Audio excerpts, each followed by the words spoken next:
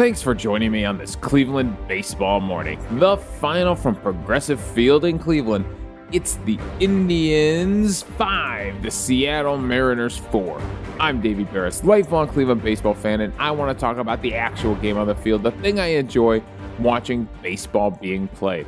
And boy, what a game do we have to talk about, right? I mean, even into the ninth inning of that game, the eighth inning of that game, I'm sitting here thinking how we're going to have to do another podcast where, you know, we complain about the depth at starting pitching, and even though I'm not ready to give up on these guys, and where we talk about, you know, the Indians offense just, once they're down, cannot get anything going. And then that ninth inning comes around, and suddenly I've got some fun things to talk about. Obviously, the Indians' comeback is the top storyline, but I'm going to go in a little bit of chronological order here, and we're going to start with Triston McKenzie and that first inning. And I'm going to let you know, if you hear some giant crashes of lightning and thunder or rain, there is one storm cloud that is headed this way, and it's going to be here any minute. So hopefully it'll be enough to water the plants, but not enough to rain out old man softball on a Sunday morning. So let's get into the storylines, and Triston McKenzie, it was not good. It was really not good. And he pitched all right in his one start down in AAA between his last start against Chicago, where he had all those strikeouts in a row. And then he goes down, he pitches a good game, gets the win down in Columbus. And now he comes back up here, and this was supposed to be permanent. This was supposed to be a roster spot for him that was supposed to stick. And we'll see. We'll see what happens here, because it's a disaster. I mean, it's an absolute disaster for Triston McKenzie. Can't even make it out of the first inning. And looking at him, I mean, clearly he said the ball, Hamilton made it sound like he was mouthing to the trainer that the ball was slipping out of his hand. So I don't know what's going on there, but it looked mechanical.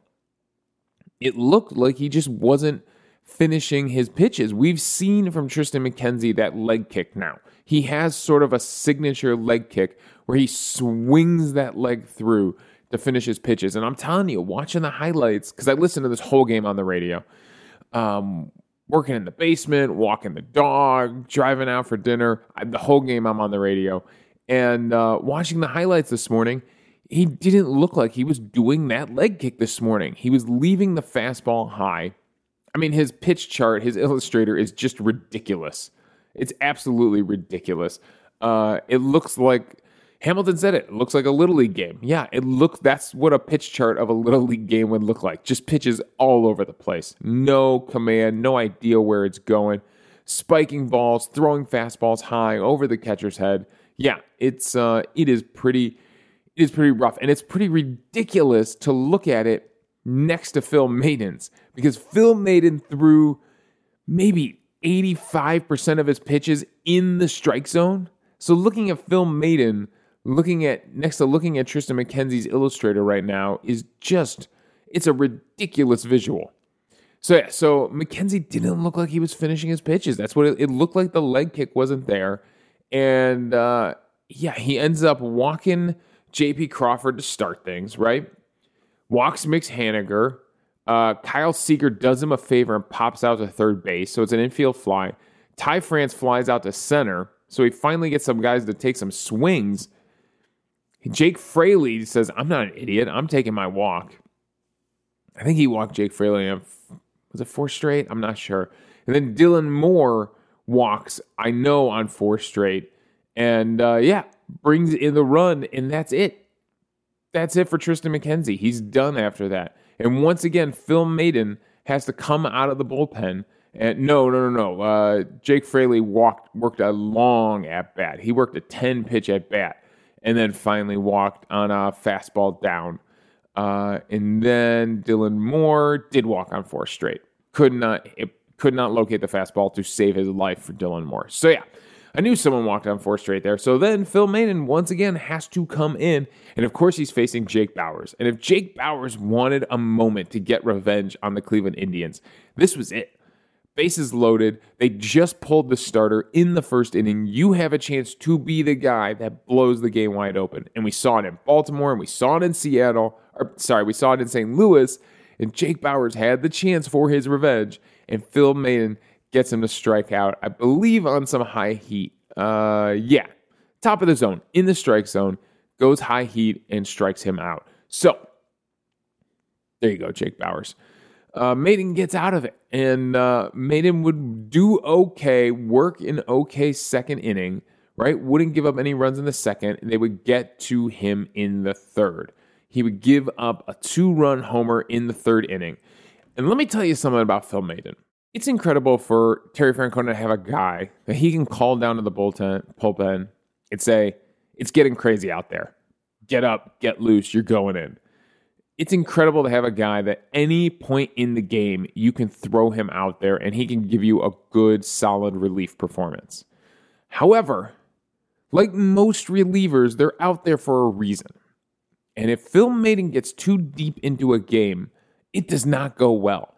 And we just learned his last 2 outings have been the exact same thing, where he's gone in and rescued someone, and he stayed in the game too long and eventually given up a home run or a big hit or something like that, given up a couple runs. And if you look at the numbers, and the Indians are supposed to be so analytical, how did they not think of this? And I'm thinking about this. So on Baseball Reference, and this is updated from yesterday, on pitches 1 through pitch 25, he's gotten hit, right? He's given up 20 home runs. He does give up home runs. He's got a 255 batting average against, right? A 758 OPS. So he's not having a dominant season, but he's doing okay, right? He's doing okay out of the bullpen. On pitches 26 through 50. And what is Maton's ERA on the season right now? He's got a 6.46 ERA. He's carrying a pretty heavy ERA. I feel like he's had some bad outings that have really balanced out the good, unbalanced the good outings. We'll have to take a look at that and see. But pitch 1 through 25, he's got a 255 batting average against, 758 OPS. On pitches 26 through 50, he's got a 321 batting average against. He's got a 1.085 OPS against him. What pitch do you think it was that he threw to, let's scroll down to the third inning there, to Jake Fraley for the home run? Pitch 26 on the dot, on cue. Pitch 26. He leaves him a pitch right down the middle, and Fraley cranks it out to right field for a 2-run home run. The numbers are there, and if you're an analytics team, you have to know that you cannot leave Phil Maton in forever. It's not going to work. So I don't know how I can see that. I get that Francona's like, look, I need this guy to run as long as he can run because we got to get out of this darn thing. But yeah, you cannot leave this guy in there forever. It's the numbers. It's the numbers. Use the numbers, analytical Cleveland Indians. Use them.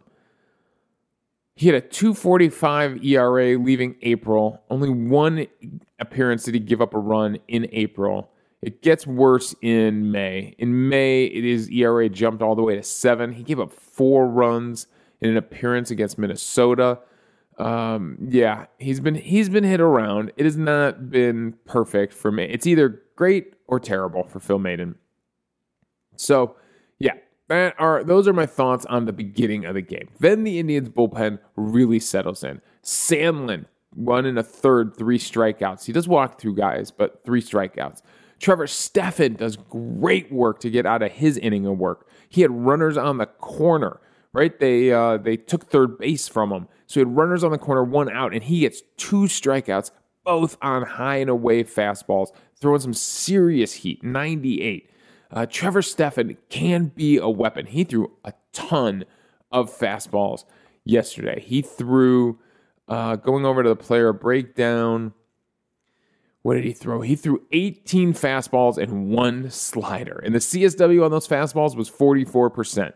So yeah, he was going with the hard stuff, and it gets him out of it, right? It really gets him out of it.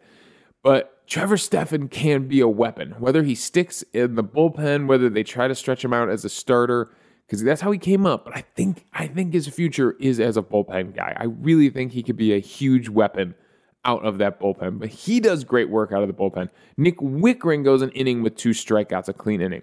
Blake Parker does give up a solo home run, but at that point, it was 3-0, and the offense had shown no signs of life. Hentges comes in, 2 innings for Hentges, 4 strikeouts in his 2 innings, only gives up 1 hit. Now, he did give up some long outs to the wall in the left field and center field, so Hentges had a little bit of good luck there. He gave up 3 hard hit balls in his 2 innings, but for a guy that got absolutely blasted around the ballpark and walks a bunch of people, to see no walks, 4 strikeouts, and to see, he did get hard hit a little bit, but had some good BAP luck, right? That's good to see. And then Karinchak dominant in the 9th inning. 2 strikeouts in that 9th inning to give the Mariners nothing with that runner on second. And that is, that's almost, the final nail in the coffin for an away team with this new extra inning rule where a runner starts on second. You're now giving the home team the runner on second, and all they have to do is get them in to score? Come on now. All right, so sticking in chronological order, the next storyline is that the Indians' offense was asleep for the first 7 innings of this game. There were some hits, there were some infield hits, but Francona decided that he needed to get his righties in there against the lefty Kikuchi. Well, how did that work out? Kikuchi goes 7 innings, gives up 3 hits, no runs, 3 walks, 6 strikeouts, doesn't give up a hit to batters 5 through 9, right? Kikuchi was that good. Most of the hits come from the top of the lineup. So he gets Yu Chang in there at third base, gives Ramirez the day off at DH, and then he gives Owen Miller first base. And I'm thinking, why? Why are you doing this? Bobby Bradley is the spark plug that is igniting this offense. Bobby Bradley is this huge fan favorite that just got here, and he should be in there every day. Yes, young in his career, Bobby Bradley's OPS against left-handers, his splits against the left and the right, early in his career, he struggled, but he's been getting better every year of his career against left-handed pitching. In 2018, he had a 691 OPS. In 2019, he had a 940 OPS. And in 2021, remember, he played a month down there in Columbus. He has a 1.233 OPS against left-handed pitching. Bobby Bradley should be starting almost every game. There's no reason. You were hitting the guy 5th yesterday. There is no reason he shouldn't have been hitting 5th again today. Bobby Bradley should be in there. And lo and behold, once Bobby Bradley gets in the game, really good things started to happen. So the offense does come alive there in the 8th inning. I was really hoping the win probability chart here on Baseball Savant would take a turn. And it did. As soon as Bobby Bradley hits the home run, it dips. Where is... I'm looking for Cesar Hernandez's home run. So it dips a little bit. It was at 98% win probability for the Mariners until Cesar Hernandez hits a solo home run. It only goes to 95% win probability. It's back up at 100% win probability after Eddie Rosario grounds out in that 9th inning. Once Bradley Zimmer walks, it drops to 99%. When Josh Naylor drops, it drops to 96%. When Bobby Bradley gets his hit, it drops to 91%. And then, obviously, when Rene Rivera hits his double, suddenly the win probability plummets all the way down to the Indians' side of the line. So, was Bobby Bradley coming into the game the thing that moved the win probability in the Indians' favor? No, but it was the thing that happened right before the win probability plummets into the Indians' favor from the 90% for the Mariners. So yeah, once Bobby Bradley comes in the game, good things start to happen. Now, yeah, there were some highlights and some things. There were some good defensive plays by the Mariners. There were some bad defensive plays by the Mariners, some infield hits from the Indians. But there was really nothing worth talking about until the 8th inning. Cesar Hernandez gets a solo home run to right center field, those seats right in front of the bullpen. Cesar Hernandez is having a little bit of power this year. He's having a weird season where his batting average is down, but the power is there. Now, the most home runs he's ever hit in a season is 15. He had 15 in 14 the seasons before he left Philadelphia. Remember, he's been here for a long time. And so he's at 10 now on the season. So, he's on pace for 20-ish, 22-ish home runs, right? On the season. Will he get there, or will he kind of fizzle out around 15 home runs, kind of what he's done in his career? Either way, he's probably on pace for a career high in home runs. So Cesar Hernandez bringing the lumber. Even though he's only hitting 217, it really feels like he's been coming on as of late. And the Indians offense, that's not necessarily the thing that gets them going, right? They still get out of that 8th inning. They still go into the 9th inning with a 3-run lead. They're up 4-1, and they bring in Rafael Montero. Rafael Montero is terrible this season. Last year for Texas, he was 8 for 8 in saves. This year, he is 7 for 13 in save opportunities. He's almost under 500 for save opportunities. And how can you keep a guy your closer when he's struggling that bad in the 9th inning? He has 6 blown saves on the season. He's riding a 5.40 ERA. That guy cannot be your closer anymore. You've got to find somebody else. Kendall Graveman, the guy that pitched the 8th inning before him, has a 0.51 ERA. The home run he gave up to Cesar Hernandez, I believe, according to the radio broadcast, was the first run he has given up the entire season. Why isn't that guy closing? Yeah, the first run, not even unearned runs. Literally the first run he's given up the entire season. So Montero gives it up to the Indians. The Indians go to their bench. This is all with 2 outs, mind you. Harold Ramirez grounds out. Eddie Rosario grounds out. Then they bring in Badley Zimmer for Yu Chang, right? Get a lefty in there. He draws a 2-out walk. Josh Naylor draws a 2-out walk. Bobby Bradley comes in to pinch hit for Owen Miller. Takes one off the handle of the bat. Splinters the bat. Man, if he got the barrel on this thing would have been gone. But he gets the handle of the bat on the ball and flares it out into right field. Beats the shift. Drops it in between the second baseman and the right fielder. It brings in 1 run to score, and suddenly there is life in Progressive Field. Rene Rivera down in an 0-2 count gets a slider down that's still in the strike zone in the middle of the plate, and he puts it off the wall in left field. Everybody thought this ball was probably gone. The announcers thought it was gone. Even the camera guy pulled out like he thought the ball was going to be gone. The way they zoom out and then kind of zoom back in to chase it. It goes for a double off the wall, and Bobby Bradley, this was good to see, right? Some guys might have watched that ball, see if it went out for a home run, had to be stopped at third base. He was off with the crack of the bat, and he scores all the way from first to tie the game. Huge, huge inning for the Cleveland Indians. Then, like I said, Karinchak is dominant in the 10th.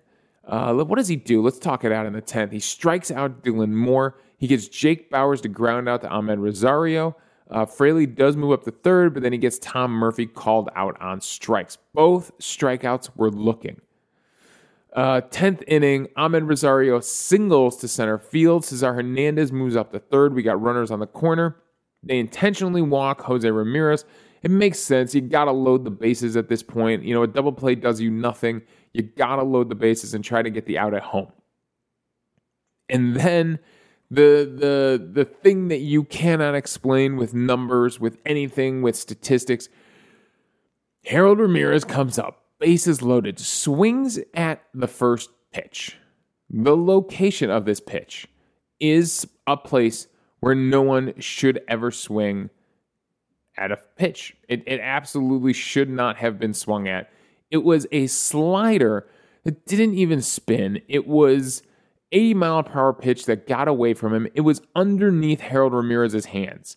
For some reason, Harold Ramirez thought he could drive this ball, thought he could turn on this ball and hit it out to the outfield. All he's trying to do is hit the ball to the grass. A sac fly, a single out there, that's all he's trying to do. Instead, he hits it back to the pitcher. He hits it 26 feet dribbler back to the pitcher. A 53-mile-per-hour exit velocity with the bases loaded in the 10th inning with nobody out. The pitcher comes home with the ball and throws it wide of the catcher. He tries to soft toss it. He tries to short arm it. He tries to just lob it to his catcher and ends up almost throwing it to the backstop. The catcher has to leap to his left to get it. Cesar Hernandez is able to slide in and score the game-winning run on something that should have been a double play. Probably a home-to-first double play. It ends up going as a game-winning walk-off fielder's choice for Harold Ramirez. And sometimes in baseball you're good, and sometimes in baseball you are damn lucky. And this is a situation where the Indians were damn lucky. So that's the storyline there. The Indians offense finally coming to life in that 9th inning with 2 outs. That is some serious Progressive Field magic, or it's some serious Seattle Mariner bad luck, because they need to find a closer. That guy is not the answer right now. Like I said, he was 8 for 8 in save situations last year for Texas. So there's something there. But right now, you've got to get him out of the closer spot and let him pitch some different innings and get some confidence back. Although that's not our problem. That's a problem for a Seattle Mariners fan podcast. MVP for the day, oh boy, this is a tough one. I think I got to give it to Rene Rivera. I got to give it to the backup catcher. You hit a game-tying 2-run double in the bottom of the 9th inning with 2 outs and an 0-2 count. I think you win MVP for the day. I think that's just how it goes. So Rene Rivera, I mean, there's actually a lot of people to pick from, right? A lot of those guys out of the bullpen probably deserve MVP for the day. James Karinchak holding it down in the 10th inning, right? Trevor Stephan with those 2 big strikeouts to get out of it. But I got to give it up to the guy that gets the game-tying hit. It was his only hit of the game. But that's kind of what you get from your 9th hitter, from your backup catcher. Like, give me one big hit. Just give me one moment at the plate that does something spectacular. So, Rene Rivera, you get MVP for the day. All right, so yeah, one heck of a baseball game. And I think that's all the details I can give you from that game. That's all my thoughts. We've got a fun one coming up today. We got Shane Bieber on the mound for the Cleveland Indians. And doesn't it feel like Shane Bieber is always pitching in these day games? He is going up against Logan Gilbert, a righty for the Seattle Mariners. 6'6", big dude, 24 years old, 1-2 with a 4.98 ERA on the season. So those lefties should be in there. There is no excuse for those lefties not to be in there in this one. Has he been starting the entire season? Let's take a look here. 5 starts. There'll be a 6th start for Logan Gilbert. So he's going up against Bieber. It feels like Bieber is always pitching these day games. Well, in fact, yeah, he kind of is. He's had 6 day games on the season and 7 night games. So this will be his 7th day game. This will even him up 50-50 on the season. And he does much better in the night games. He's 5-1 in night games. He's 2-2 during the day. His ERA at night, 2.45. ERA during the day, 3.62. Strikeouts per 9 strikeouts per 9 are actually better during the day. He's at 14.9 strikeouts per 9. He's at 11.3 strikeouts per 9 at night, but his strikeouts to walks are better at night. 4.62 strikeouts for every walk at night, 3.44 strikeouts per every walk during the day. So yeah, I could bounce around and tell you all his stats when it comes to this. Last one, his whip. His whip is better at night, 1.154 walks hits per inning pitched, 1.232 during the day. So he's got a chance to turn some of those day numbers around and get them to even out his night numbers against the Seattle Mariners at 1 o'clock today. So thanks for joining me on this Cleveland baseball morning. We'll be back to cover that game tomorrow morning. Who knows? Maybe I'll sit down tonight and do a Cleveland Baseball Nightly episode. That way I can get a good start on the workday tomorrow. You can follow me on Twitter at Davey Berris. You can email the show at clevelandbaseballmornings@gmail.com. Let me know your thoughts on the game, and we'll discuss them on the show. Also, I'm hosting this podcast on Anchor, so if you go to anchor.fm/Cleveland Baseball Mornings, you can leave a voicemail for the show. We'll play them back on the air, respond to your thoughts, and we'll have a fun conversation amongst the fans about baseball. So thanks again for joining me on this Cleveland Baseball Morning.